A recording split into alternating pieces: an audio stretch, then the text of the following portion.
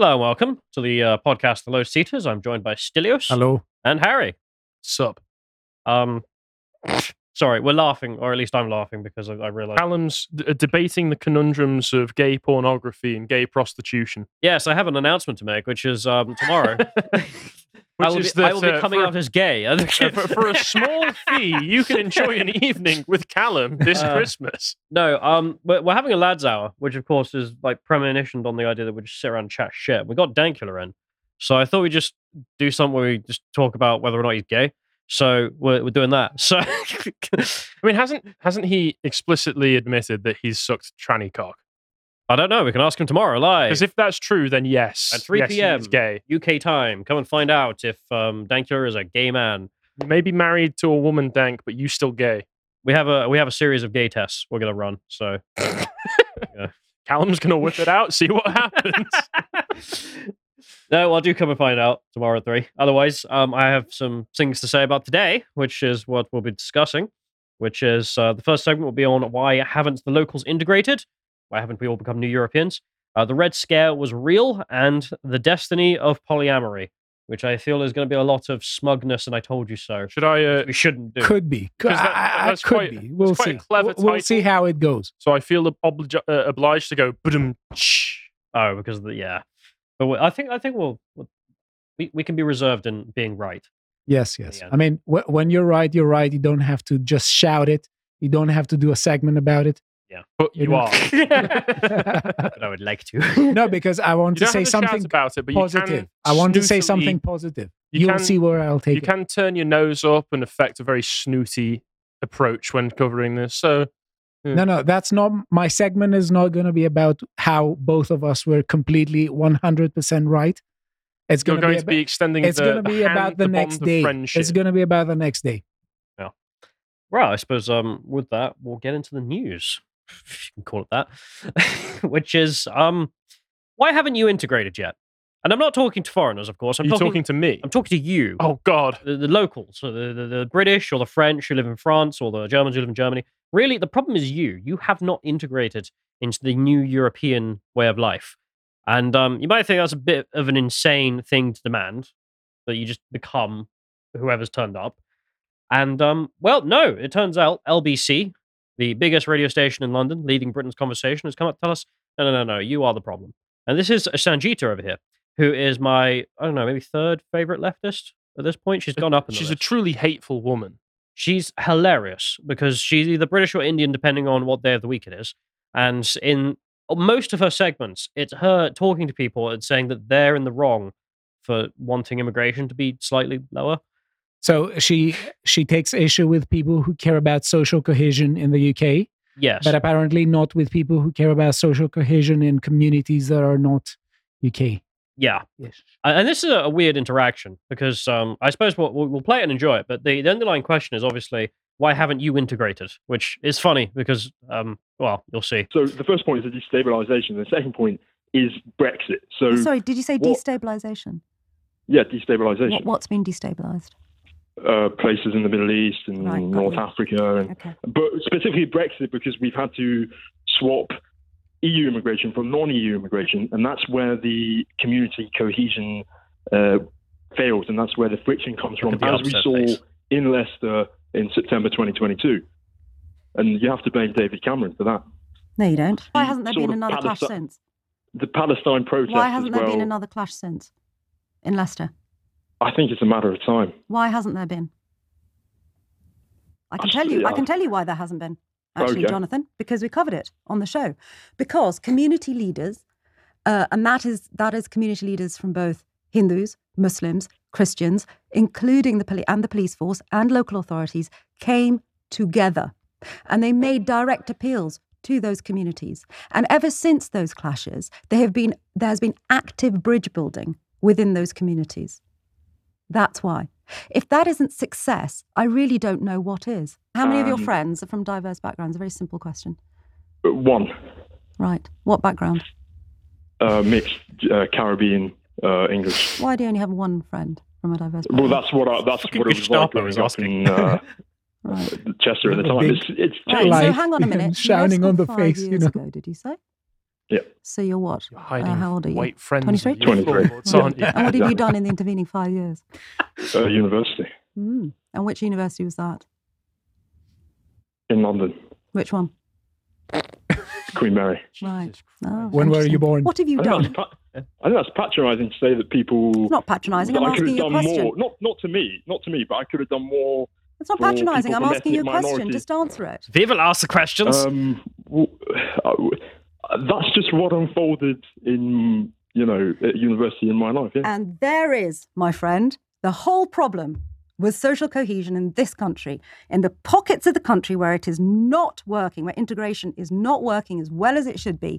It is people like you, and people from ethnic minority groups with the same attitude as you. You just sit back, you're complacent, you're given every opportunity on a plate, and you still do absolutely nothing. You do not play your part in making sure that this country has social cohesion that is meaningful, that means we are knitted together as human beings and not just as identities.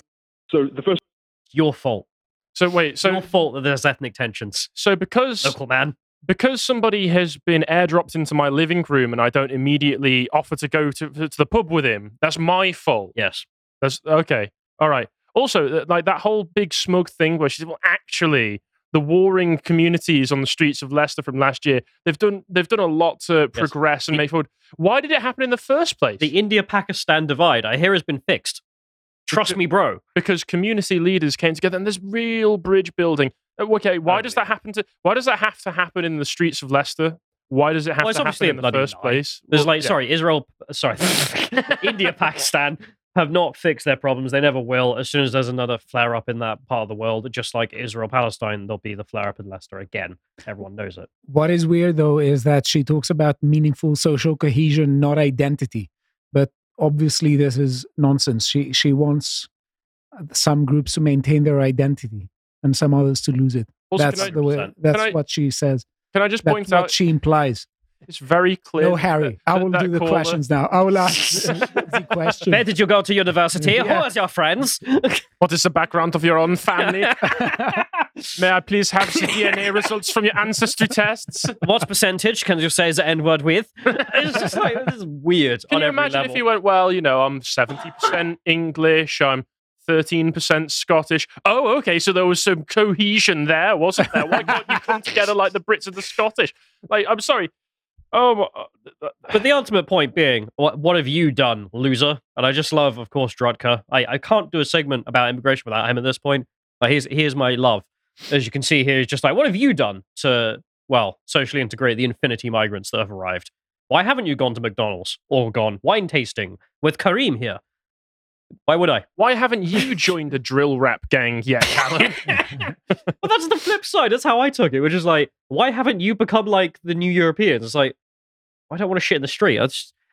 Genuinely, that's an actual problem that we're now getting in the UK because the same problem exists in India. I don't really feel like knifing anyone today. It's difficult, I know. And Harry, sorry, what did you say? You need to work a bit. I need to work on that. Yeah, you're right. I'm sorry. If I'm not violently assaulting people on a different postcode as myself, can I really say that I've tried to integrate? But talking specifically to Leicester and then the Indian thing there's a reason I bring up defecation, and it's not because nobody knows. It's just, it's worse than anyone thinks. Josh sent me this just before we started, which I'll only briefly mention here, which is there's been a new study into the fact of open defecation in India is now being blamed for the fact that Indians are short by this study here and investigating whether or not that's what accounts for the difference in child height. Have we tried integrating? Yes. So the funniest part of this, now I will have to save the rest of this for another time because it is utter gold, is the author writes, if they, the Indians, were counterfactually exposed to sub-Saharan African levels of sanitation using a non-parametric rewriting method, India's projected increase in mean height is at least as large as the gap. The author is sincerely writing that if Indians lived with the same level of sanitation as sub-Saharan Africans, they would be taller. That's the effect, or at least the claimed effect, of how bad open defecation is in India. And I'm sorry, of all the things you can integrate with the foreign world, this is probably one of the worst things. And it's just when I hear someone say, well, what have you done to integrate with the new Europeans? It's just like, maybe I don't want to. Maybe I just don't. I mean, this is the most extreme difference, let's say. And then there's, I don't know, like the French, who eat frogs. again, what if I just don't want to? I mean, it wasn't asked at any point. I was once in year 6. I went to a chateau in France with primary school, and all they were serving was French food, which was literally snails and frogs or jacket potato. So I survived purely off jacket potatoes for an entire week because I refused to eat snails and frogs. Snails are actually quite good. No, I kind of tested that. But... No, you're lying. But the point being, you shouldn't have to eat the snails or etc. Because of course you were never asked. This was just something that happened to Britain by force of the leading class, and now you're the problem.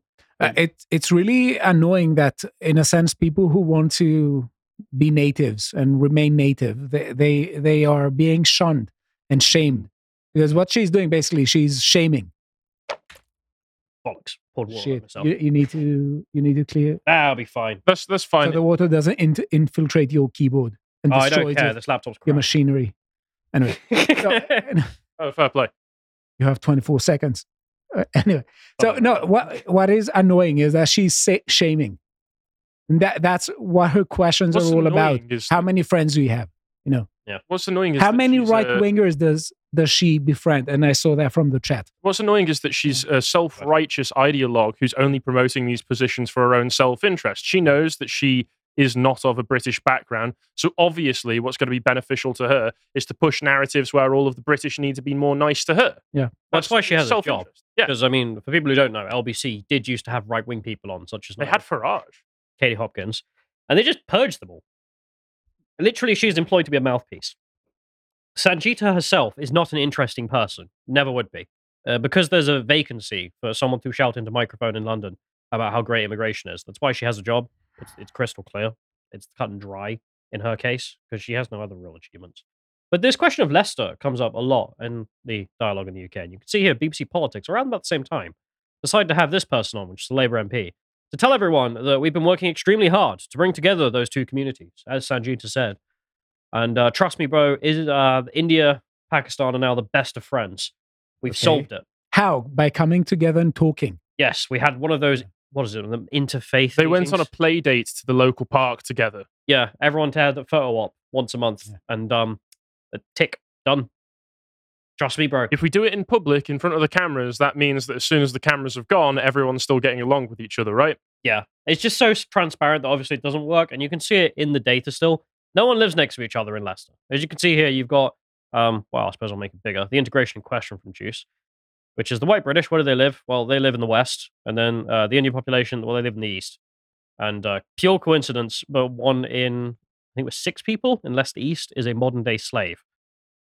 So there we are. What have you done to integrate with slavery? You evil person wanting to just If we have enjoy community life. leaders come together, we can solve this problem overnight. We just need to be building bridges with the modern slavers. Yeah. I'm not sure the bridges need to go in both directions. Or, a lot of these things. Or is the Madagascar solution more effective? Well, that's the other aspect of this, because then the conversation became, as you can see from BBC Politics, they had a Conservative on, and his complaint was, well, if we import 1 million people a year, the real problem with that is that we can't integrate 1 million people a year. It's so damaging for the immigrant community. It's terrible, terrible. Every other issue apparently is not as important as whether or not these people can integrate. But there we are. I mean, it's a mad statement on the face of it. Damn, we can't integrate 1 million people a year. Yeah, no, you never would be able to with a population as small as the UK. There's nowhere to put these people so that everyone has some kind of access to English culture and therefore can integrate. It's not statistically possible. And integration has lots of questions behind it, like what are the cultural continuities and discontinuities between members of the group that seeks to be integrated and the host group?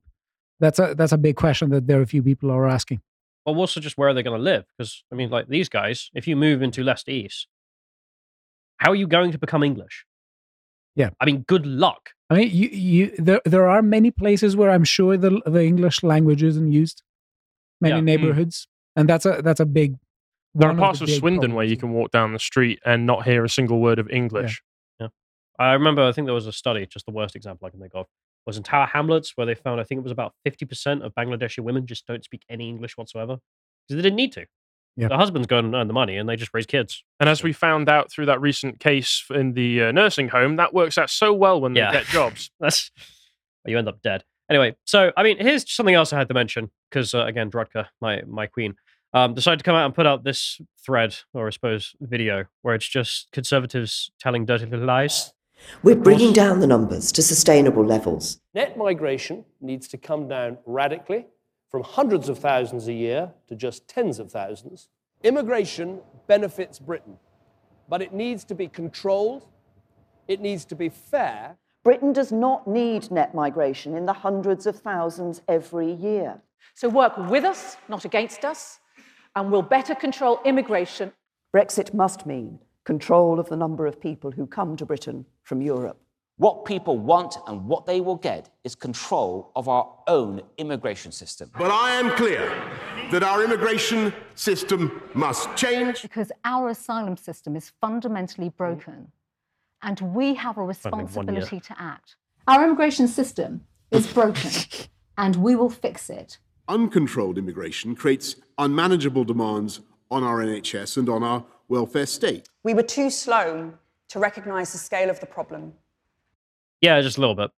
But no, the problem is you, dear viewer. You are the issue. Why have you not?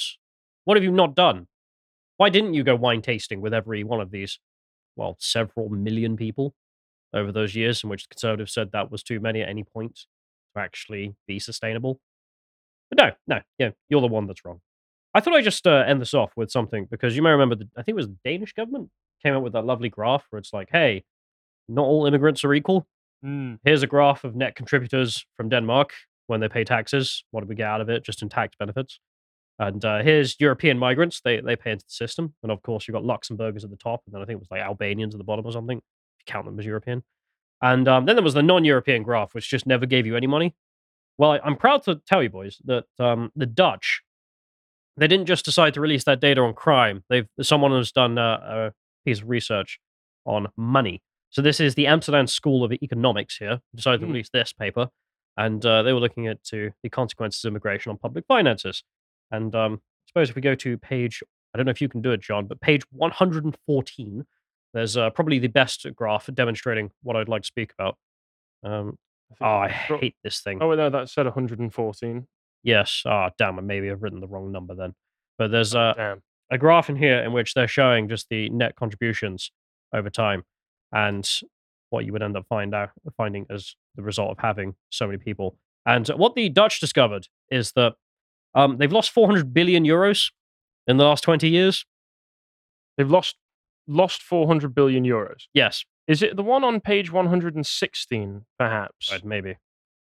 If you there we go. Oh, that's okay. What I'm looking at.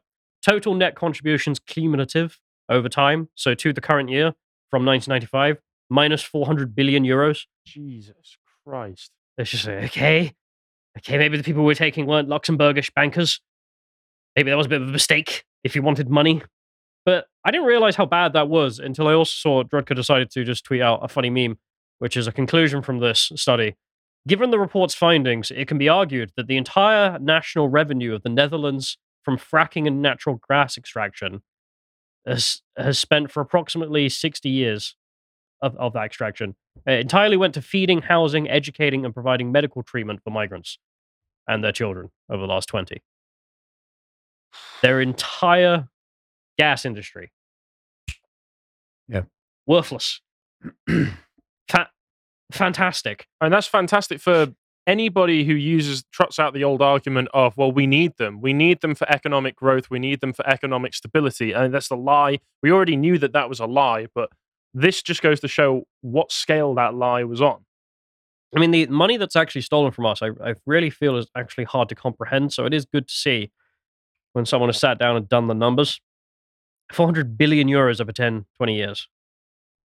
That's a lot of money. Think about what we could have done with that money. Think of all the swimming pools you could have built with that money. Well, maybe not the Dutch, but, someone else who likes the sea. I mean, ice pools. Yeah. But you can see also, there were some good memes that came out of this, because the Danish, after doing the same stuff, have come up with the net zero immigration target, which is pretty cool. I did love Drodka's interpretation of this, local Danish girl being like, what do you mean you don't have net zero in your country? What are you, barbaric? Are you poor? Yes, Britain is. Indeed, we are. Because there's this meme in I forget which side of politics, but there's this meme of getting to Denmark, which is this joke amongst what do you call them, social democrats, where it's like, yeah, Denmark is the goal for social well-being and etc. because of all the policy points, and it's like, yes, and there's something you have to do to keep that level of social welfare sustainable, and it's what little I don't know, what's a Danish girl's name? Sophie, there we are. That's the only Freya? point. Yeah, Freya over there is telling us, which, yeah, she would be embarrassed if you don't have net zero immigration, so don't disappoint her. Anyway, I just wanted to end off on the fact that this isn't hard either, because you may have seen the news. That Malay guy. Yep. Well, he kept his word. Here's a graph. It's in Taco, but they've written here which departments he did afuera and which he did not. And of course, well, he got rid of most of them. Education, the women department, that's gone. Thank God. What are women going to do? So they have an ambience department. You see that ambiente, but maybe that's recycling. No, it's the ambience department for restaurants. You know, when you go into the woods and you hear birds chirping, those aren't real birds. Yeah. We shut them up. The cultural department, yeah, get lost. Technology department, afuera. I mean, it's great to see, but it's so irritating that, as you can see Sal writing here, in less than 24 hours, this dude just did it. Yeah. He just came in and went, yeah, no, we don't need any. I think it's been signed in so that over the next 21 days, they need to start dismantling these offices. So I'll be interested to see if there are legal challenges brought up against it, and if you have mass demonstrations from the presumably ex-employees of these departments, or if there's parts of, or if Argentina has a deep state that will try and protect its own. I hope that this all works. Spontaneous riots in the streets from people who totally have jobs and aren't just paid leftists. That totally won't happen, which, yeah, you're right. That may happen. I'm hoping it doesn't, and I'm hoping that all of these departments do get the chop as they are going, but that's, I'm glad that he's actually signed into it at least. Yeah, and he's not the only one either. I'll just skip ahead real quick to Russia, who also has similar circumstances in which they're just like, bye-bye to anyone they don't like. So these are some migrant children. I think they're from Uzbekistan, and they went up to an eternal flame, which is one of the various flames in basically every Russian town and city that is for those who died during the Second World War. And as you can see, they're like throwing ice and snow on the flame to put it out. Yeah. So deport. And they did, because why wouldn't you? Like, for instance, if we had foreigners come into our country telling us we need to tear down statues of people who did great public works in the 19th century. Or, I don't know, trying to destroy the Churchill statue or the cenotaph, or setting fire to the flag on the cenotaph. You remember that kid from the BLM riots? Nah. See, double standards. Some people have to integrate, the others don't. No, they certainly. No, we have to integrate. But there we are. What have you done to integrate? Well, I don't care, really. My homeland, my rules. Suppose on that we'll move on and enjoy a Red Scare. Yes. I thought this one would be fun because I'm a big fan of the Twitter account Mystery Grove Publishing, who has tweeted many a banger over the years. And every so often, I think he's a publishing house. And earlier on this year, they decided they were going to call it quits because it was a few people. I don't know who exactly runs the account. But earlier on this year, they were like, right, we're done. We're done for good. Goodbye, everybody. I'm going to work my job now. The publishing house you didn't buy for Many with Honor or whatever the name of the book was. Therefore, we have to die now. But then every so often he pops back up again and reminds everyone, I do have a Substack, though. I do have a Substack, though, and posts threatening images of cats holding guns saying, you best subscribe. You best subscribe right now. And it's very fun. It's quite funny. But there is actually really useful and... is this your favorite mentally ill man, or...? Oh, one of many. Okay. But he's up there.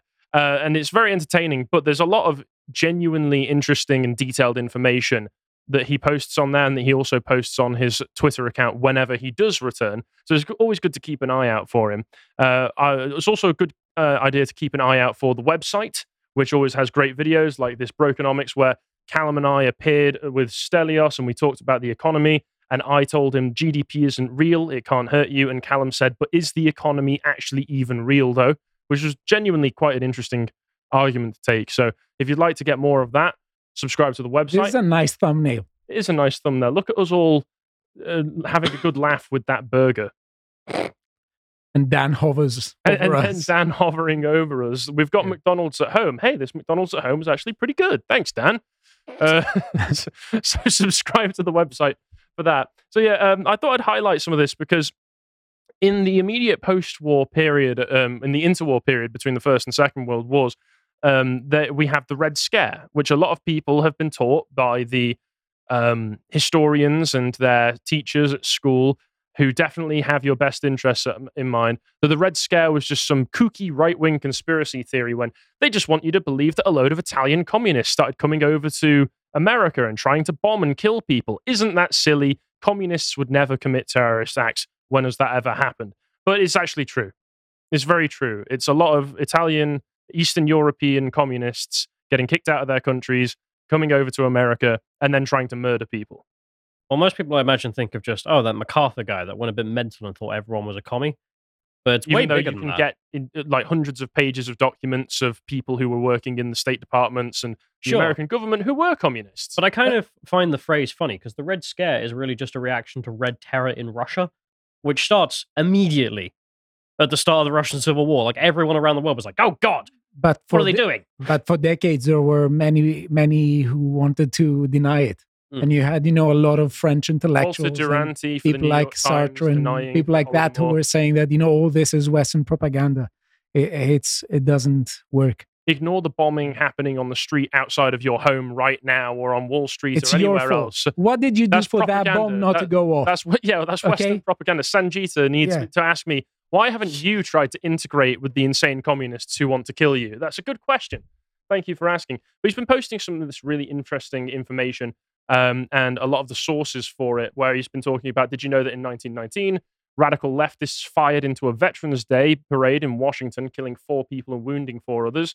They were convicted of murder, but then let out of prison a few years later after they made bogus self-defense claims because they claimed, and he goes into detail on the Substack article that he's linked to here, which is paid, but I've got a few excerpts from it that we'll go through, talking about some of the context and what was going on at that time, where they claimed that, well, the Veterans Day, they might come and cause a riot at our headquarters because it was the IWW, which I think was the International Workers of the World organization, obvious commie, internationalist, globalist organization, saying, they might come and beat us up. So we need to go out and murder all of them. So we're going to commit a terrorist attack when they have a big parade.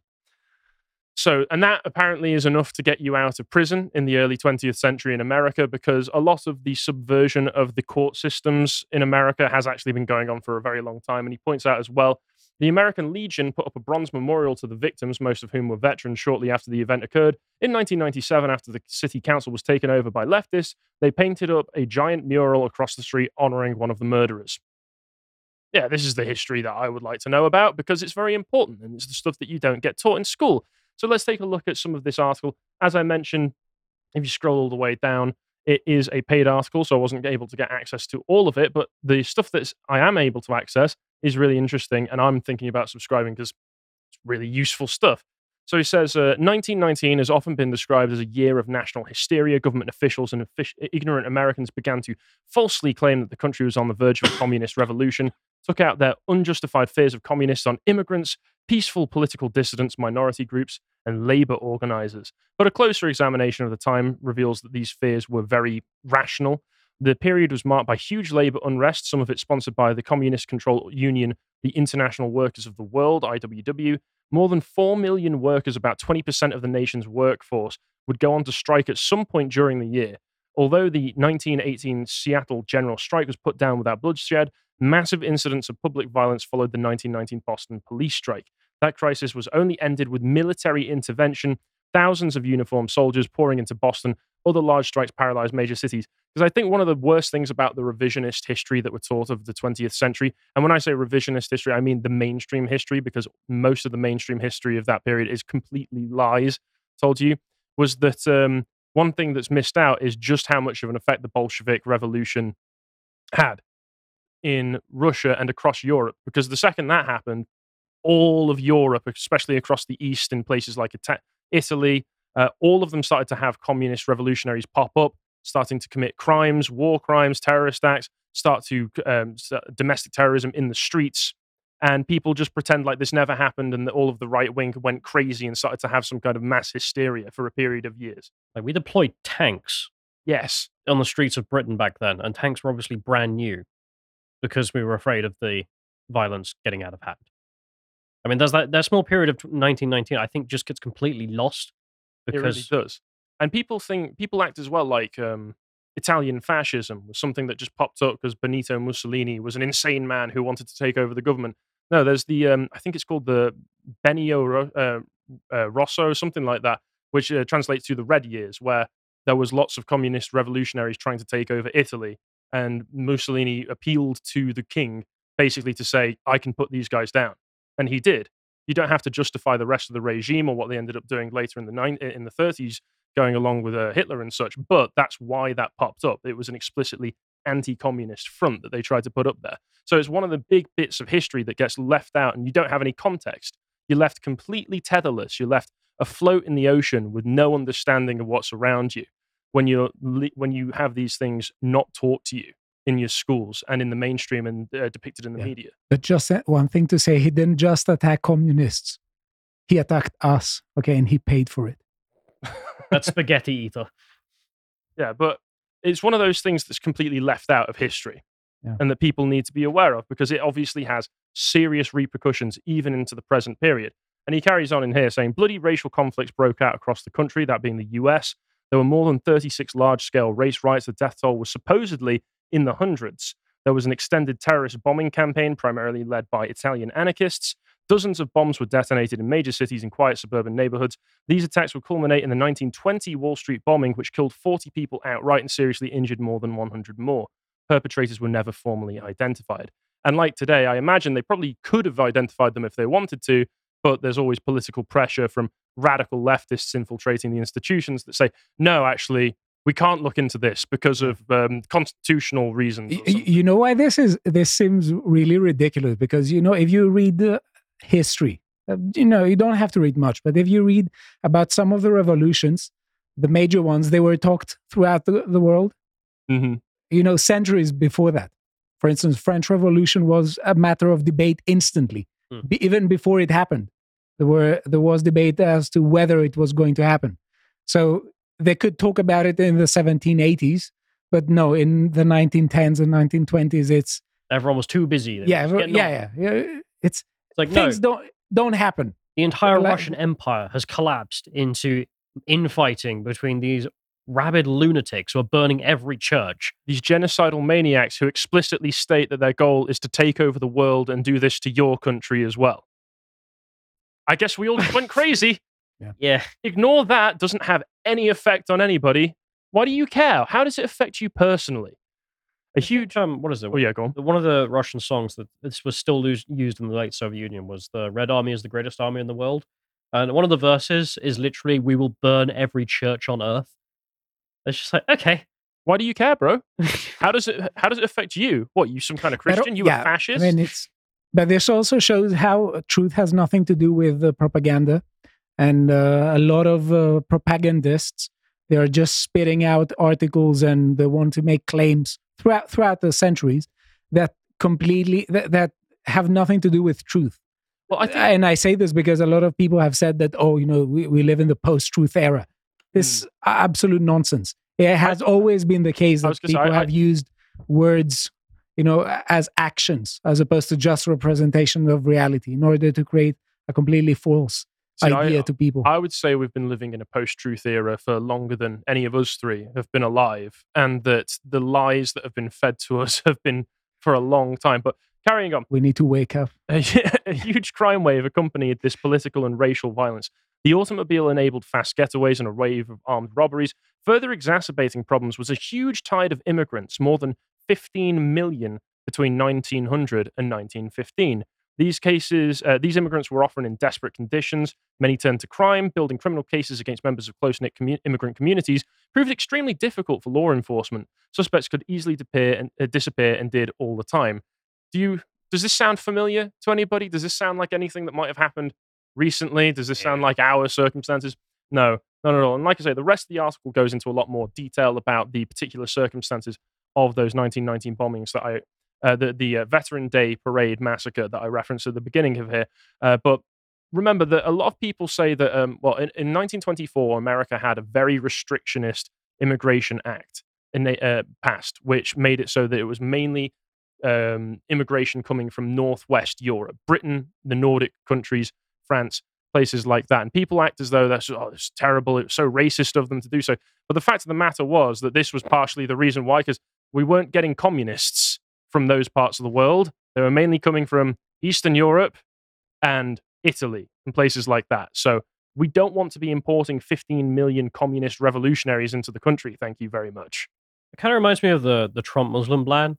And it's like, this is the Muslim ban, guys. Who's on the list? Venezuela and North Korea as well. It's like, yeah, the great Muslim nation of North Korea. Could there be another thing that we're overlooking here that we're trying to get rid of? Yeah. Yeah. But carrying on, he mentioned in there the 1920 Wall Street bombing. Just in case you don't believe that actually happened, well, here's a picture.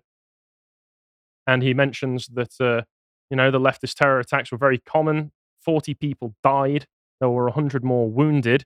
Historians talk about how paranoid and deranged American officials were during that time. In 1919, anarchists detonated a bomb inside the Attorney General's house while his family were inside. If the AG wasn't safe, how do you think normal people felt? Now, remember that we always hear about the Klan and other forms of right-wing extremism, terrorism. What's the one that they always go on about? Was it the Tulpa riots that went on in the 1910s? Tulsa? Tulsa, that was it, yeah. The Tulsa riots that went on that we see propagandized in all sorts of television shows like Watchmen, despite the fact that what the actual events of that riot seem to be very murky because it's all eyewitness testimony from different sides of the factions. We know that there was a riot that we went on. We know that it was conducted along racial lines. Whereas Watchmen shows that it was just Klan members out in the street murdering black people for no reason. And there was planes going overhead where they were dropping bombs on innocent black families. This is the level of propaganda that we're given whenever it's along leftist lines where they can say, look, America was such an oppressive, terrible society. The Klan were airstriking us in 1919. Yes. That's what Watchmen wanted people to think. And remember, most people get their information, get their knowledge of history from TV and movies. So a lot of people will probably be sat there watching that going, oh my God, can you believe this happened? The Klan were really well fitted, weren't they? No, I can't believe it. It's not true. Yeah, it's obvious nonsense, but you know that somebody will have believed that having watched it. But this just gets completely brushed over. Spontaneous combustion. Just explode? Where just people randomly explode. It could happen to things, Harry. Could happen to me. It could happen to you too. And then we can go on to the LA Times. Someone in the chat just wrote Klan Airlines. It's just it's obviously not real. Well, I think what that comes from is that there were rumors spread at the time that there might have been a plane flying overhead while the riots were going on. Yeah, someone made up that it was now dropping bombs. And then Watchmen went, the creators of the Watchmen TV Klan show. Airlines was bombing. Yeah, obviously that was what was happening. There was Looney Tunes. They got it directly from Acme. Oh, God. I hear Wile E. Coyote was involved somehow. There was the LA Times bombing, which killed 21, 100 injured, which was purely because of the fact that it was a conservative newspaper. And Clarence Darrow, the civil rights hero, who was one of the founding leaders, I think, of the ACLU, represented the bombers and claimed it was a gas leak and then bribed jurors to get them off. Thanks.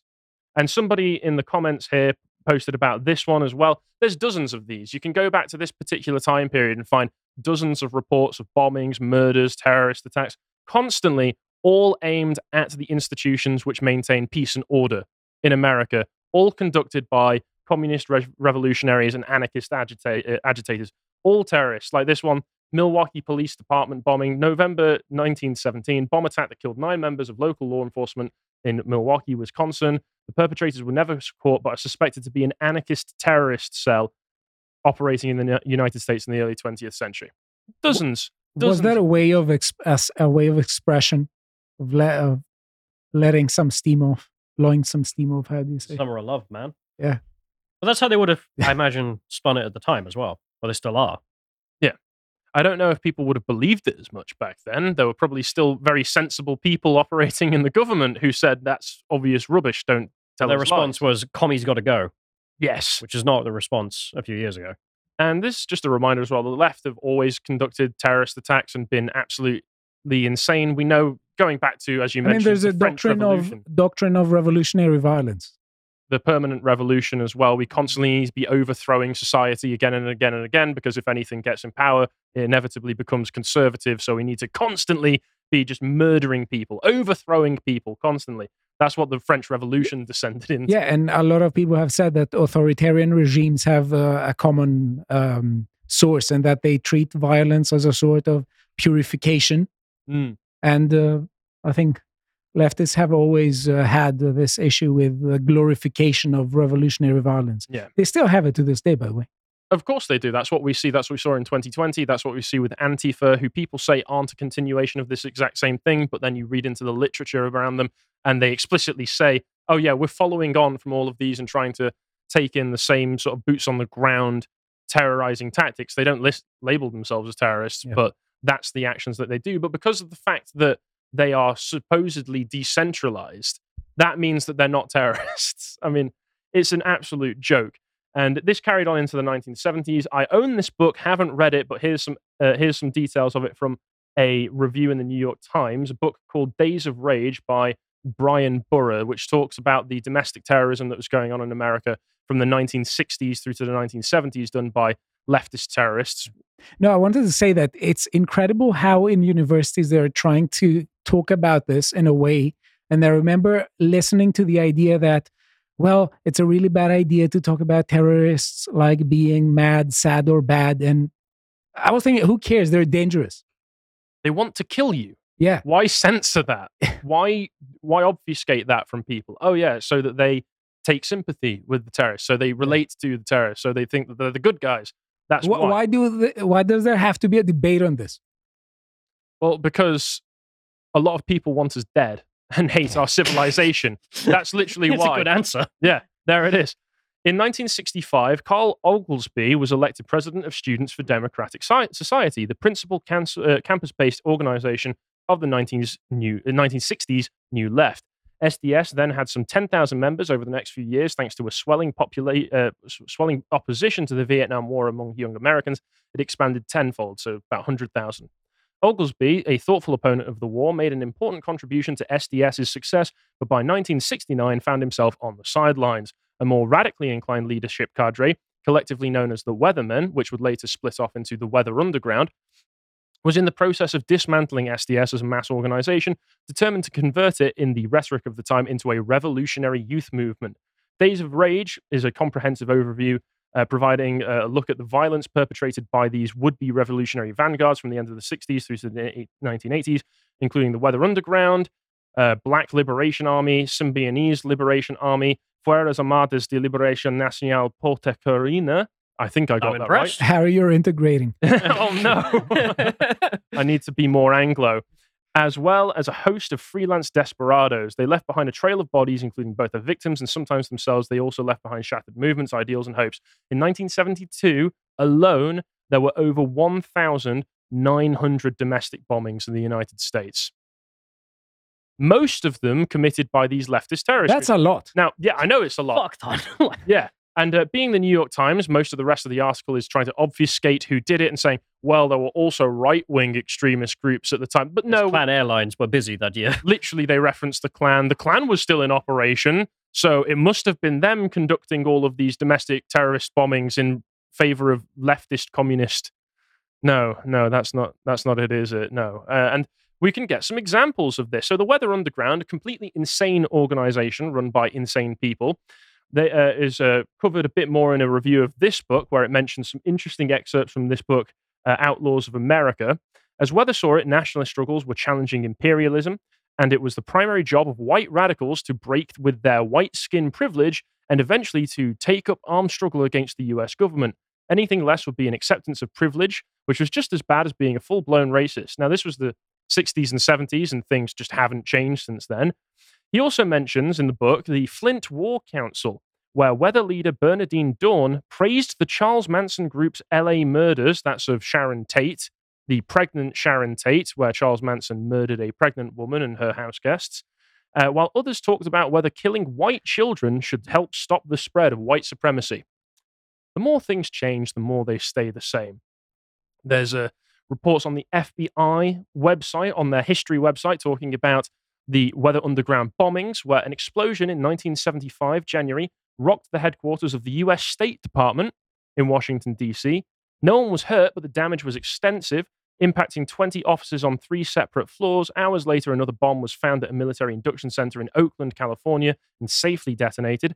Domestic terrorist group called the Weather Underground claimed responsibility for both bombs. Our intention is to disrupt the empire, to incapacitate it, to put pressure on the cracks, claimed the group's 1974 manifesto. And the next year, they claimed credit for 25 bombings, including ones against the US Capitol, the Pentagon, the California Attorney General's office, and a New York City police station. So they directly attacked the Capitol and the Pentagon, and they took credit for it. So do you reckon this is going to be named alongside January 6th as the worst thing that's ever been to happen to American democracy, a direct threat on American how they democracy? jumped to, this is as bad as Pearl Harbor, not this. This is not something that sleeps into any of the Democrats' minds. Yeah. Even though it's the same place. There's a lot more damage. Yes. Remarkable, isn't it? And then from the Weather Underground sprang up another offshoot called the May 19th Communist Organization, which holds the title as being the first and only women-created and women-led terrorist group in American history. Diversity, truly amazing representation, girl boss terrorists. Oh my God, eat your heart out. At least I can say that this argument, at least these terrorist groups, they have more representation of groups, the members of. It's beautiful. We can all hold hands. Diversity is the strength or something. It was for these guys. After their formation in 1978, M19's tactics escalated from picketing and poster making to robbing armored trucks and abetting prison breaks. Just to make it clear, just a bit of a jump. They did have men helping them with all of this. Oh, yeah. Which makes sense. In 1979, they helped spring explosives builder William Morales of the Puerto Rican nationalist group FALN, the one that I pronounced earlier, and Black Liberation Army organizer Assata Shakur from their respective prisons. Both of them remain on the FBI's wanted lists to this day for terrorism and are thought to be living in Cuba in hiding. Eventually, M19 turned to building explosives themselves just before 11 p.m. on November 7th, 1983. They called the U.S. Capitol switchboard and warned them to evacuate the buildings. 10 minutes later, a bomb detonated in the building's north wing, harming no one but blasting a 15-foot gash in a wall and causing $1 million worth of damage. Over the course of a 20-month span in 1983 and 1984, M19 also bombed an FBI office, the Israel Aircraft Industries building, and the South African consulate in New York, D.C.'s Fort McNair, and the Navy Yard, which they hit twice. None of these mentioned alongside January 16th or anything of the matter, all consigned to the dustbin of history, because you're not supposed to remember this, despite the fact that one of the founding members, a woman called Susan Rosenberg, who I've mentioned before on this show, was let out by executive order on the last day of President Clinton's time in office, and then went on to be part of an organization called Thousand Currents, which helped BLM organize and helped to funnel millions of dollars to BLM. So actual domestic terrorists were involved in what definitely isn't a domestic terrorist group. It's just we're run by them and get our money from them. Yes. Okay. Interesting. So the Red Scare was real and it's still going on. To sum up. Good points. I suppose on that we'll move to, well, I love to say I told you so. How could this happen to me? Take it away, Stelios. Well, I must say that polygamous relationships are problematic relationships, and who would have guessed? Yeah. Perhaps. I guess that's the question. Anyway, let's look at the first tweet. It says here by Unlimited Els, Melina, the wife of American live streamer and political commentator known as Destiny, who both share an open relationship, has reportedly run away with a man in Sweden. A twink in Sweden, by the looks of it as well. Yes. So that's a twink, not the twink that she ran away with. Anyway, we have this... It looks like a Discord. Yeah. Destiny was saying basically that he is a bit pissed off with Melina. He says, I'll have a small conversation when I'm back about things. I'm not going to nuke Melina or anything. But the last 2 months have been a massive mind F for me, watching her become obsessed with a toxic, abusive guy. Anyway, he is a guy who basically threatened her that if she doesn't divorce Destiny, he is going to kill himself. And for some reason, allegedly, she went with this guy. Let us watch this clip. This way. With her leg. I have socks on. Why does this girl take my place? Who's this girl? Who's this girl? Who's this girl? Who is she? It's Tima. It's Tima. There's intense interrogation about the likes of her. Oh no, don't steal that from me. Don't steal Tima. Glued to your lap. Isn't this how... What am I looking at? Sorry? I don't know. She's got very unique taste in men. I don't know, but honestly, what the hell? Let us look at this also, the next clip. Yeah. Hi, what's your name? Melina. Can you get me laid? Yeah. When? Today. With? Your mom. I don't want that. Wait, who's my mom? Me. You know, I don't believe it. I don't believe it. That was a horrible, cringy exchange. What's XQC doing in the corner as well? I don't know. It was... Why is he there? Just any video you play at this point. Yeah. Excuse me, it's just like react. Yeah. Reaction okay, time. Let's move to the next one. Anyway, we'll get there in a bit. Because let me see also. There was another clip. Yeah. Says bombshell Destiny has revealed that him and Melina are done. He claims she's head over heels for a jobless dude who is allegedly abusive. He claims that she was the last toxic holdover from his past self and that she always gravitated towards guys who shat on him. Basically, I don't know. What do you make of this? So let me get just look at actually straight. Look at the video. There's something I don't buy here. Wait, so who claims that she was last toxic holdover from his past self? Was it Destiny? The people are not going to know what the hell's going on. So, yeah. So Destiny had this lady. He had an open relationship with her in which she would go off and meet guys and he was meant to go off and meet girls. And then she's finally decided that she got with this guy in Sweden. That guy is really abusive and is like, if you don't break up with Destiny, I'm going to kill myself. So is it the truth or is it just a rumor that now she has broken up with him and now she's going to go live with this lunatic? People say that it's real. I just don't believe it. I don't know. I just look at Melina and that guy. They just don't fit together. Something's not right here. I mean, I don't think any of this is right. Yeah. To be honest. The whole concept I found bad. Yeah. But that's my view. So the issue, and why we're doing this, because, you know, Callum, our first collaboration was on the 23rd of December last year. Is it almost our anniversary? 10 more days. Oh, beautiful. Yeah. I'm glad that you two have stayed exclusive. You can look at this. I mean, there are other co-hosts. I mean, whoa. We've presented together. This is news to me. Not supposed to know, Callum. Anyway, so basically, we did this. That was a segment. John told me that this segment aged like fine wine. I don't know, maybe that was a bit. It's a bit. So I remember, but this was her. She went on, what was it, Fresh and Fit with him or whatever. And they were talking about how everything's fine and trust me, the relationship's fine and we're totally secure. Nothing could go wrong. Otherwise, we wouldn't be doing it. And now it's gone wrong. That's the news, basically. I think the funny thing as well is that they actively went out there to broadcast their relationship. If you're in some kind of weird relationship in your private life, that's one thing. But then it's going out and talking about it very publicly, making everybody know that that's what you're doing, letting them know as well that by doing it, you're actively better than them because it means that I'm more stable, I'm more secure in myself and my masculinity. Because I don't mind if my missus is going out and banging other dudes.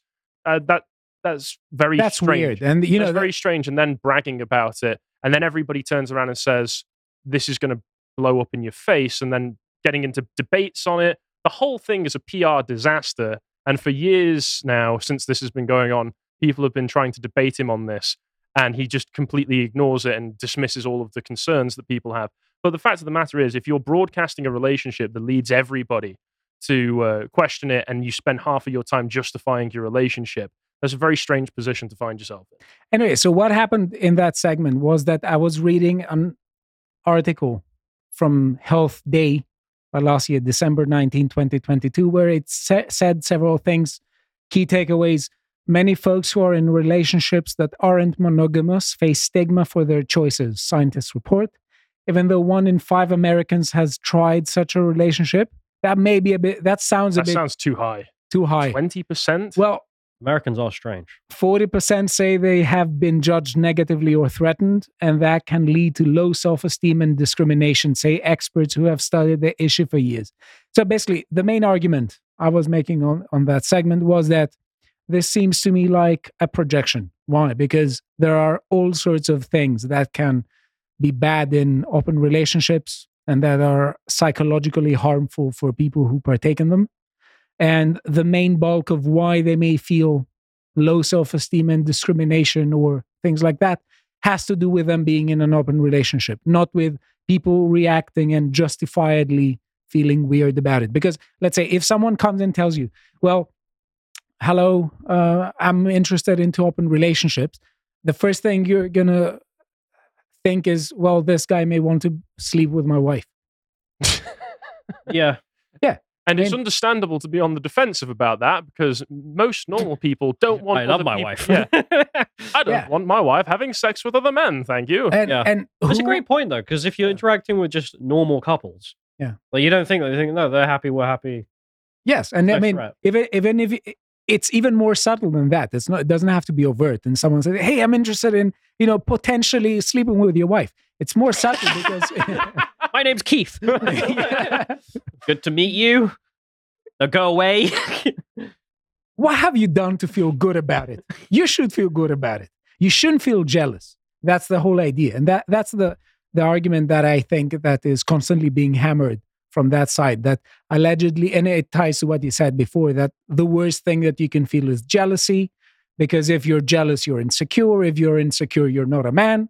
Therefore, just let your wife sleep with other people. That's nonsense. There are things that it's perfectly normal to be jealous of. Exactly. Real men have no boundaries. It's just not true. No, real men set boundaries. That's one of the and are explicit about them. That's one of the things that we do. And that's an interesting thing because boundaries have to do with limits you set on relationships. You say that there are some things you do, some things you don't do. So if you have an open relationship and there is no sense of commitment there, or at least a substantial degree of commitment, then you don't have a relationship. You may occasionally fornicate to something, but that's not a relationship. Okay, there has to be a commitment element, dimension into a relationship, especially when it is supposed to be a meaningful one. Because a lot of the people on the polygamy side, they say that they are in favor of meaningful relationship. I'll say something. I have met people in the past who have been in polyamorous relationships. And every single time it has blown up in their face and they've been telling me the whole time, no, it works great. We're engaged even. We're going to get married, but we're going to keep it open once it's married. And I've asked them, what's the point of getting married then if you're not completely exclusive to one another? Woman moment. And they just, well, it was a woman. And she said, oh, you just don't understand. It's perfectly fine the way it works. And then they end up breaking up with one another because one feels that the other is cheating, because they have to set these really explicit rules down to the very minute details to make sure that you don't get jealous. Because if you have organized your relationship in such a way that the main target of every interaction is you have to set ground rules on how not to be jealous of the other person sleeping with somebody else, that's a recipe for disaster. And somebody always messes up one of the rules. And then they go, you cheated on me. No, I didn't cheat on you. This is the whole point where you get to sleep with other people. Yeah, but you have to do it this particular way, and it blows up and everybody's unhappy. The other ways I've seen it go down is that oftentimes it's a guy who is with a girl, not saying that this has anything to do with this situation, but is with a girl who is obviously out of his league. He's hitting above his weight. But the only way that she is going to stay committed to him is if he lets her sleep with other guys, which means that you are not somebody that she respects. You are not somebody that she truly cares about. You are a guy who she goes back to for consistent resources, essentially. So the other thing I said in the segment there was that, for instance, sorry, let me see here. What's going on here? Yeah. The other bit was that I showed some clips of Melina where she was saying basically that she has only done open relationships. And that Destiny is her main partner because it's convenient, and that usually it's too tiresome and energy consuming to have multiple partners. That's why they stick together for most of the time. So and basically, men don't hear that and say, "Wow, I'm going to put a ring on that." No, of course not. That shouldn't be the case, Harry, and we agree. But let me just say that, some people would disagree for some reason, and I don't know why, but let us try to talk. Is that what I said was that it's a bit disrespectful to your partner to be in an interview and talk to people. And it doesn't have to be public. You could talk to other people in front of it and say that, well, I'm together. We're mostly together because it's convenient. It's too energy consuming to be with other people. So I mostly stay with you. So what I thought it was that this is a kind of concealed way of her blackmailing him. It sounds like an insult. It was an insult. I think it was an insult.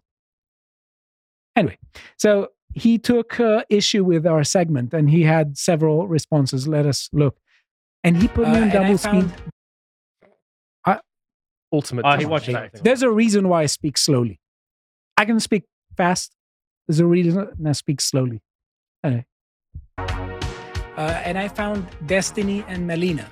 And I want us to look at how Melina talks about their relationship. And I want to see your reaction. Let us. One interesting aspect of your relationship is you're in an open relationship. What's that like? From a game theoretic simulation perspective, what went into that calculation? And how does that... how that started? Or? Yeah, how that started, sure. The only relationships I've ever done has been open relationships since I was in high school. Because I didn't really understand why wouldn't you be able to do other things with other people, but then just have your main partner, basically. So what is an open relationship, generally speaking? That means you have one main partner? Non-monogamous relationship. You're somehow allowed, in different ways, you can see other people sexually. Sexually, but there's one main... or it doesn't have to be there for some people, but I think it's probably easier and we probably don't really have time or the energy for more than one person to really... What about emotional? It's really complicated. There's a lot of complicated stuff going on under the hood there. Yeah. That's the understatement of the year. I just can't get over how her answer was, I don't understand why. And she just moves on, so why don't you investigate why? Why is it that, it is generally the norm that people like to have monogamous relationships sexually and not have you walk off and F other guys. So it's almost like there's feelings and stuff that's wrong and a betrayal. But no, okay, she doesn't investigate. Well, yeah, but the obvious answer is she doesn't have those same feelings. When it comes to this is another one of those scenarios where I have to be better than all of these people. And it's really, really, really hard, right? Because the equivalent to these guys projecting their shit onto me would be me coming around and saying oh, why do you do monogamous relationships? Because you're an insecure who's you're threatened that your dick is smaller than every other guy's, and if your girl sees another, that would be the equivalent. But I don't say that, obviously. I think most people probably work well in monogamous relationships, 98%, 99% of people. That's fine. I have no problem with that. But why do you turn around and then try to make all these weird psychological evaluations into my shit? It's not like monogamous relationships are doing too hot in the United States. What's the divorce rate? 60%? Bro, chill, Jesus.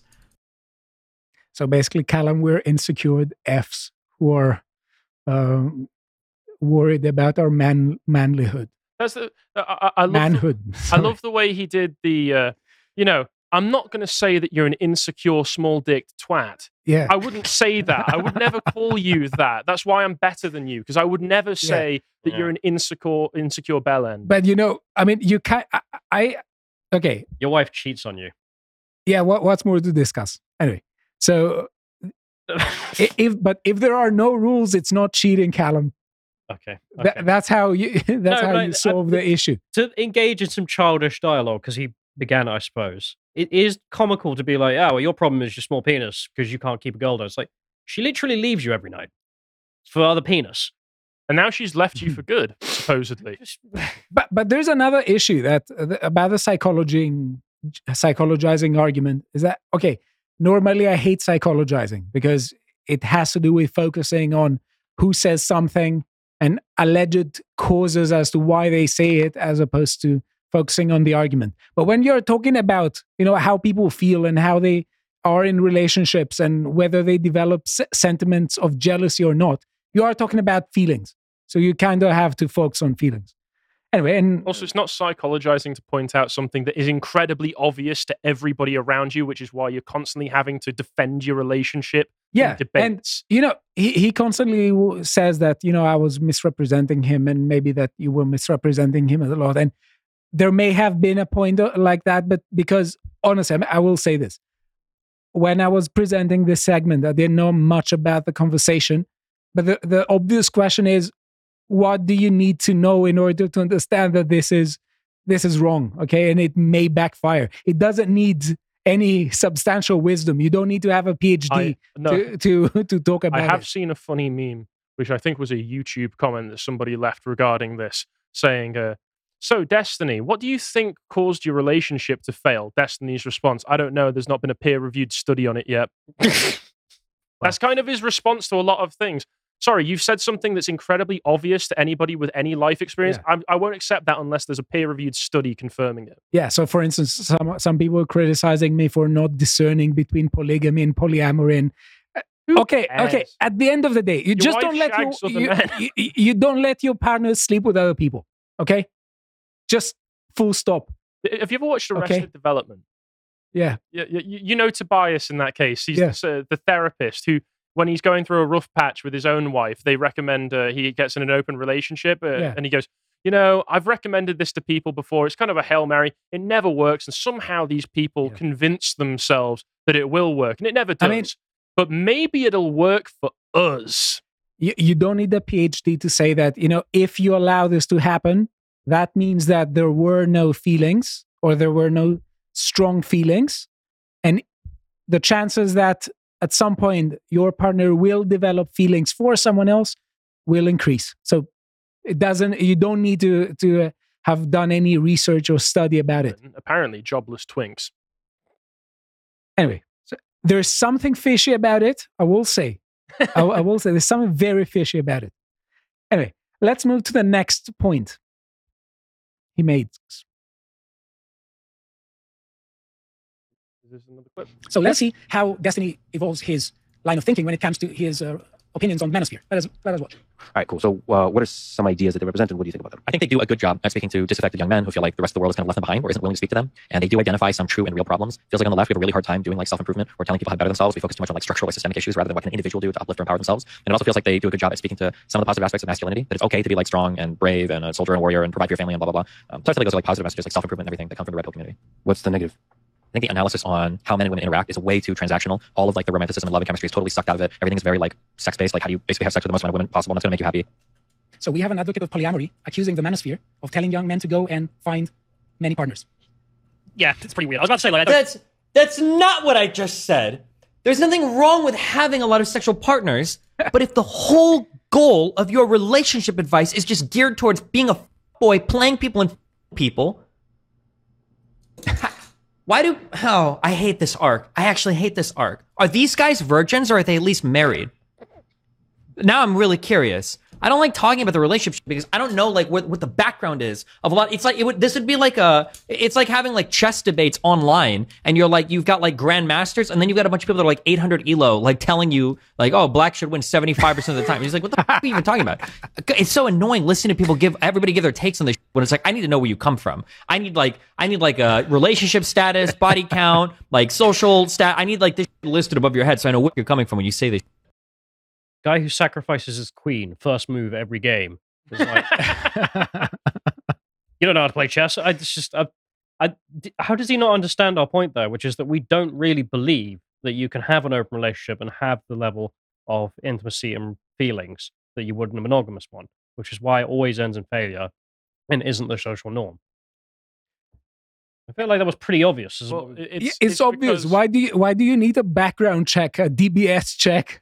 A desk. I want your early life before I respond to you. Well, yes. Yeah, it's because it hurt his pride to admit that he'd made a mistake. Everybody internalizes these parts of their own identities, and you don't want to admit that you've made a mistake because you look foolish. It's very easy, especially when he's gone out of his way to broadcast and debate all of this multiple times. But what was this analogy about? About Grand Chess Master and he's saying that because he slept with a lot of men and women, that makes him a Grand Chess Master. And because he's headcanoned that you two are both virgins, that means that you're complete amateurs and have no idea what you're talking about. Okay. So I will say that, I hate this because, you don't need to say that you say you're above things, but it's none of anyone's business, what our body count is and if we're virgins or not. Like if you're going on Fresh and Fit, like that's obviously part of the show. Yeah. But to the question of whether or not polyamory is going to work for most people, I don't think you need anyone's early life. I think that you can probably find you out. don't need it. No, you don't need it. And also, I think that basically this conversation of saying, my body count is higher than yours and stuff, I think that's ridiculous. Because again, it's about quantity.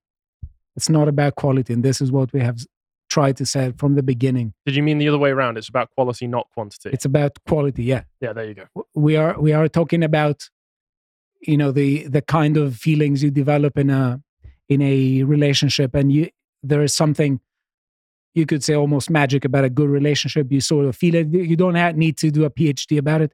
Anyway, so what I wanted to say is that I think that the accusations he made were a bit of a cope, but it's important to not try and be very negative,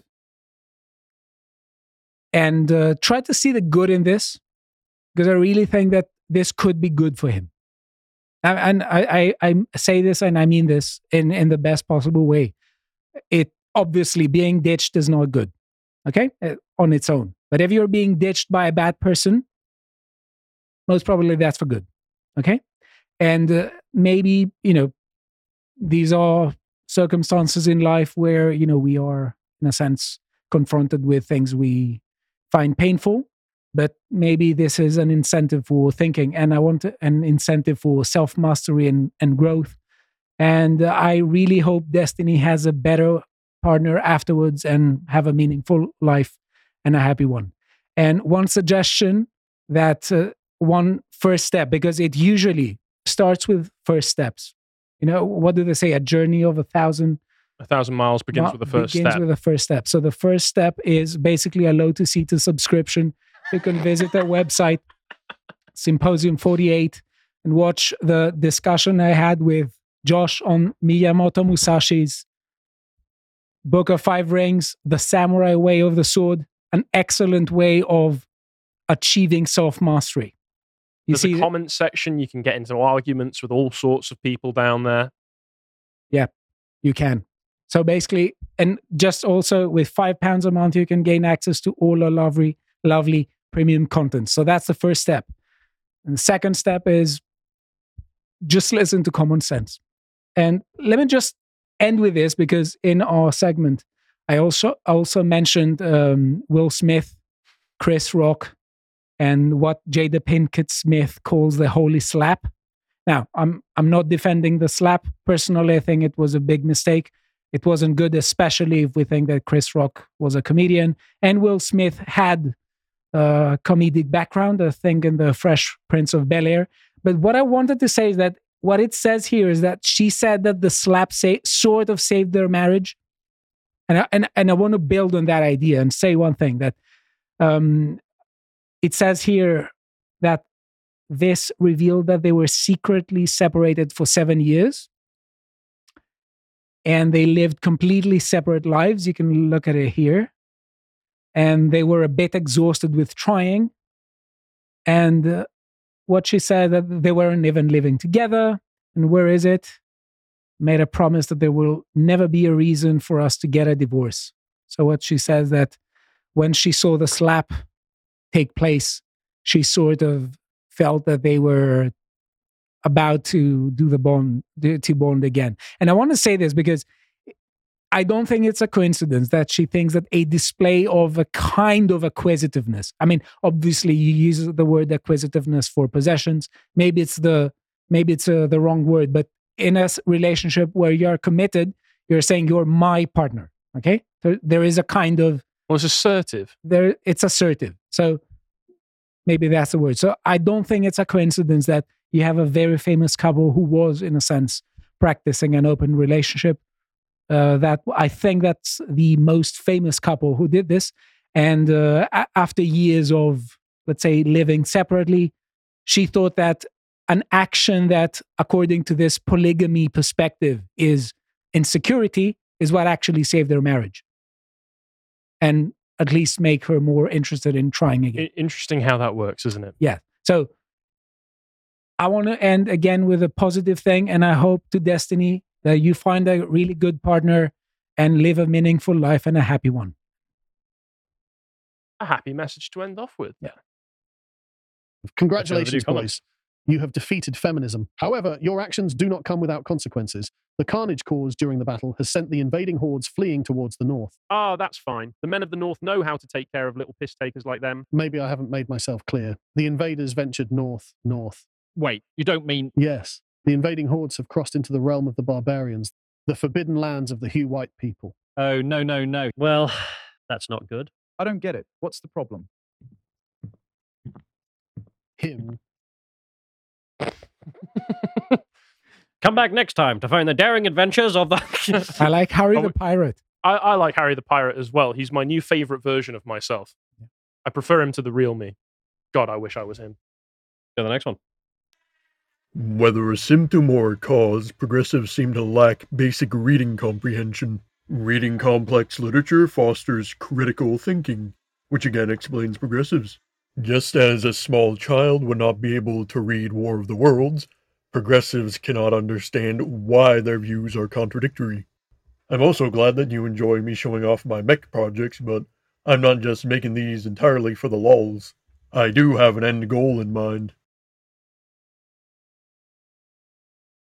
He's now put his end goal on screen for people listening, which is the end goal is walking fully motorized power armor. Which, yes, okay, I can wholeheartedly agree that's a good goal, and I've fantasized about it a lot myself. How do you profit from this? What is Marduk? Is Question. Profit. Marduk is a Mesopotamian deity. I can't. Interesting it's name. A microphone. I can't. Let's go to the next one. Oh no, that was it. That was it. The next one was just unfortunate videos. That was just going to make us all sad again. Yeah. Well, go to the comments. So Lewis McDonagh says someone who has a weirdly close Lewis name. McDonough. Oh, that's a fake name. That's a real name. What are you on about? It's like my last name. It's not real. What? Darn. Yeah. Anyway, Callum and Dank OnlyFans hype train. So yeah, get on board. Karambit says, hello, Lotus Eaters crew. Normally I am lazy, so I don't catch these live as I'm American.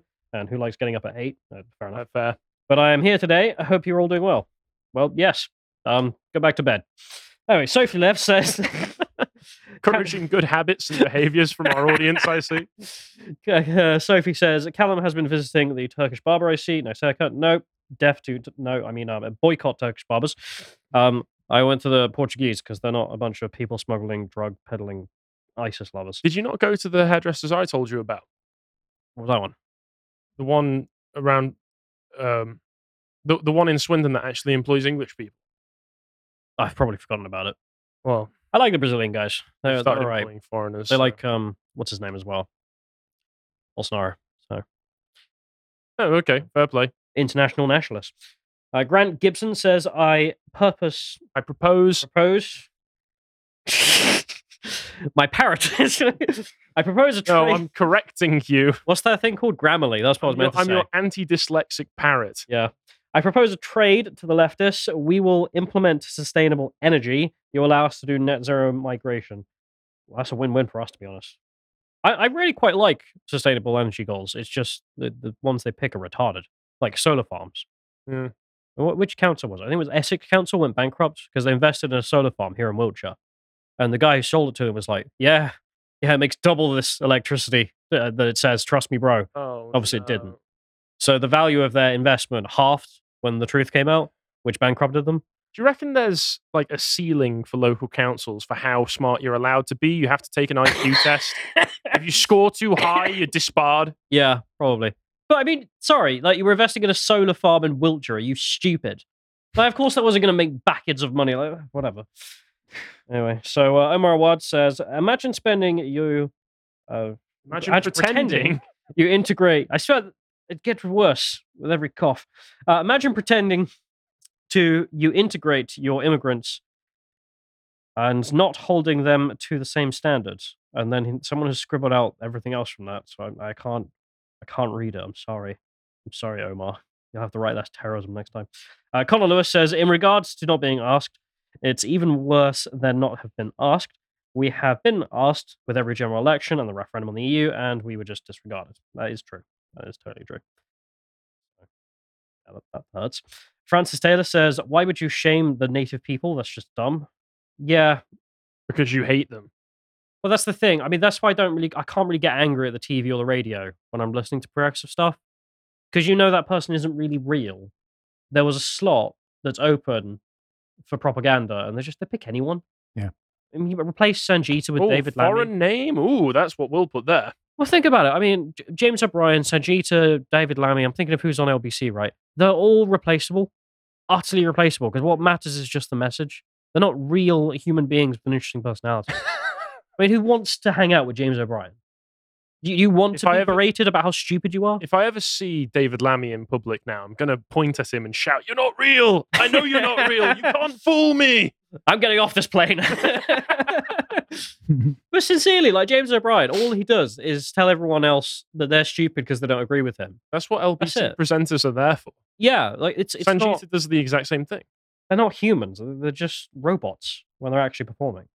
Derek Power says, so we natives can't see other people as homogenous blocks, yet we are all collectively vilified and even dehumanized. Interesting. Yes. Hector Rex says, it takes a massive dump in the street, knifes a baby. Police officer, what are you doing? Integrating. What else? Oh, carry on then. As you were, sir. Well, I was listening to LBC, you see. It's a failure of the community that there isn't enough free toilet roll everywhere. Yeah. You don't need the roll. toilet roll. That's what the left hand's for. Maybe I haven't integrated yet. Yeah, well, you know. Stelios, that's very racist on you. What did I say? You assumed that they wanted to use toilet roll. Think about that, though. How do you actually wipe with your hand and then not kill yourself? Because, like, your hand's covered in shit. I mean, they are all very short, Callum. There's got to be a reason. No, but sincerely, I imagine if you actually sat down and used your hand. No, I don't want to think about that. No, but that's my point. I mean, sincerely, how does the global south live with themselves? My disgust mechanism alone prevents me from even thinking about that in any great Even detail. conceptualizing it as often. I can't. Like, that's what I mean. I don't know. You'd have to go and wash your hands. You can't. I'm sad now. But if you're in the street, there's no. Oh God. I'm disgusted, outraged, horrified. Cringe. Very cringe.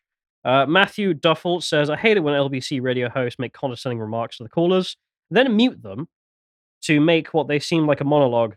That makes it look like they just own the caller. Yeah. I was about to read that. But I just wanted to... I'm just going to hand off reading privilege. I wanted to hurry things up. Yeah, well, I was thinking, because I remember I called up LBC once. That's why I was pausing. Did you actually? Yeah, I spoke to Jacob Rees-Mogg, who had a show for some bloody reason. And I hijacked it, really, because he was asking about, does anyone here support the cuck party? No one did. So I just called him and went, yeah, whatever, I'll say I support them. And then just snuck in a question about Dankula.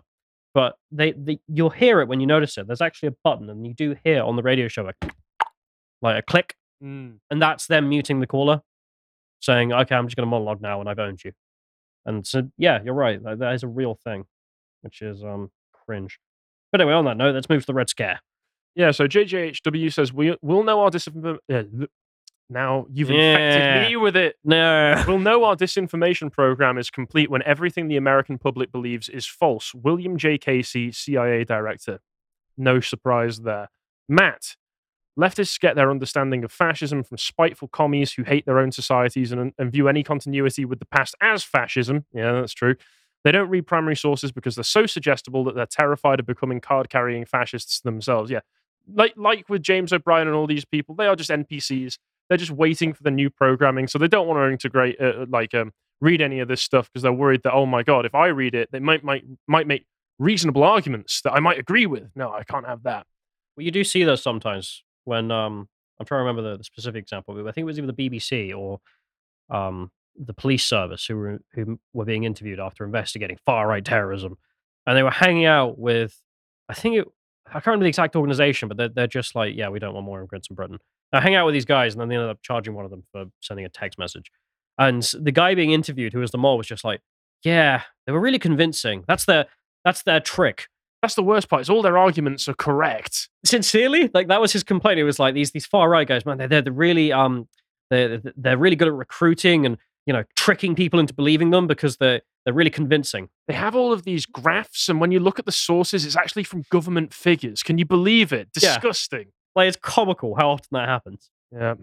Bleach Demon, the waves of red terror have been glossed over in a horrendous manner. The other more insidious aspect is that the Reds have been entrenching themselves into systems and taking them over like cancer. Yes, and for a much longer time than you would expect. Matt P., the Red Scare wasn't a scare, it was just an unsuccessful attempt to root out communist infiltrators in the US government. Yeah, sadly unsuccessful. Paul Newbar, I'm amazed that you can correctly identify the Red Scare as justified and yet be so accepting of the present invasion of Europe by the Russian Empire. When have I ever said anything of the sort? Bleach Demon. I didn't quite understand that one. I think he's accusing us of being pro-Russia in the Ukraine-Russia thing. I'm sorry, I'm not following. I don't know either. I don't believe I've ever said anything like that. I don't know about any of you guys, but Bleach Demon. I know that Carl's argued with Sitch and Adam about it, but beyond that, I don't remember making any comments. Feel free to correct me and remind me if I have. Bleach Demon. Good to see that more are talking about the truth of the Red Scare, the package bombings by the Galenists, and the Wobblies that lead up to the 1919 attacks. Someone online, when arguing with these ignorant people, most people were taught in school that the Red Scare was a witch hunt that did nothing but attack random oppressed groups for no reason. Yeah, and that's one of the reasons I remember being taught in my English class, I think it was, The Crucible. The Arthur, he was married to Marilyn Monroe for a little bit. Arthur something or other, I forget his name, play, where it's all about the witch hunts in Salem in the 1600s and New England, and how this was directly analogous to the McCarthyist witch hunts of the 1950s. And Razorfist, when he's spoken about this, has a really good line on it, which is that, yeah, well, thing is, witches aren't real, communists are. And they were in the government. So this is a complete non sequitur to go like, oh, you're trying to root me out because I might be a communist? Well, you're just like the witch hunters of the 1600s. No, that doesn't follow whatsoever.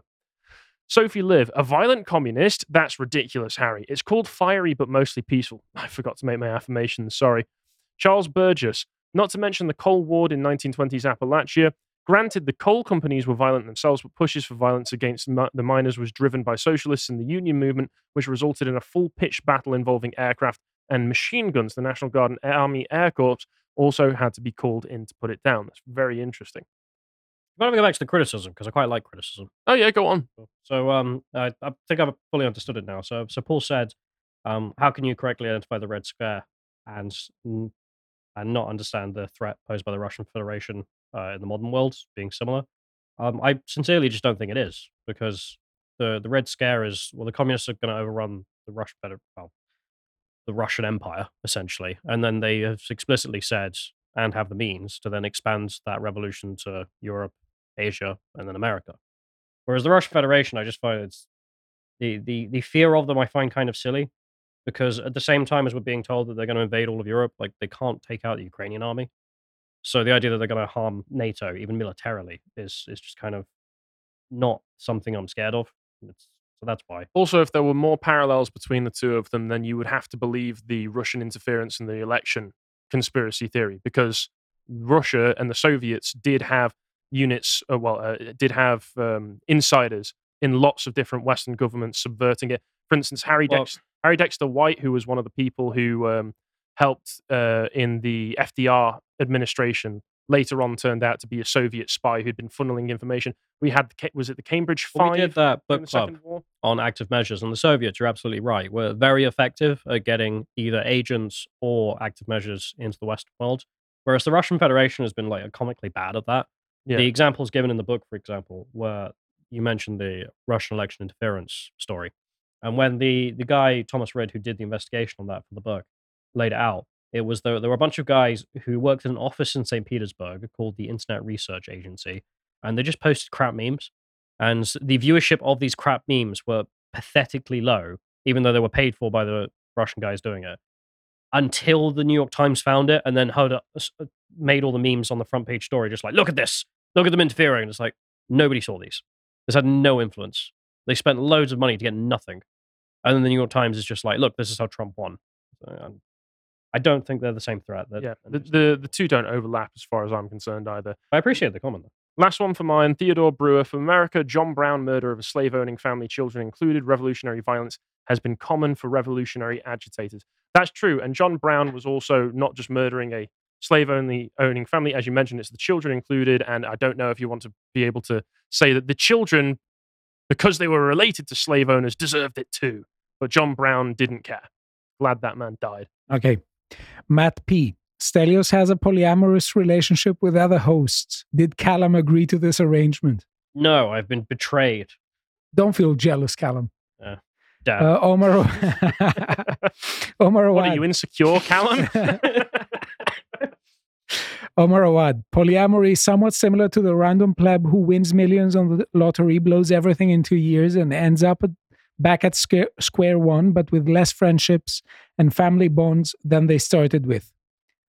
I think that's a really insightful comment, and it reminds me of some relationships of some friends of mine had in the past, where the guy was hanging out with a lass that I didn't think was good enough for him, and Stelios at some point she asked him if he would be interested in having a third person in, a female person, and I said that's bad. It's a matter of time.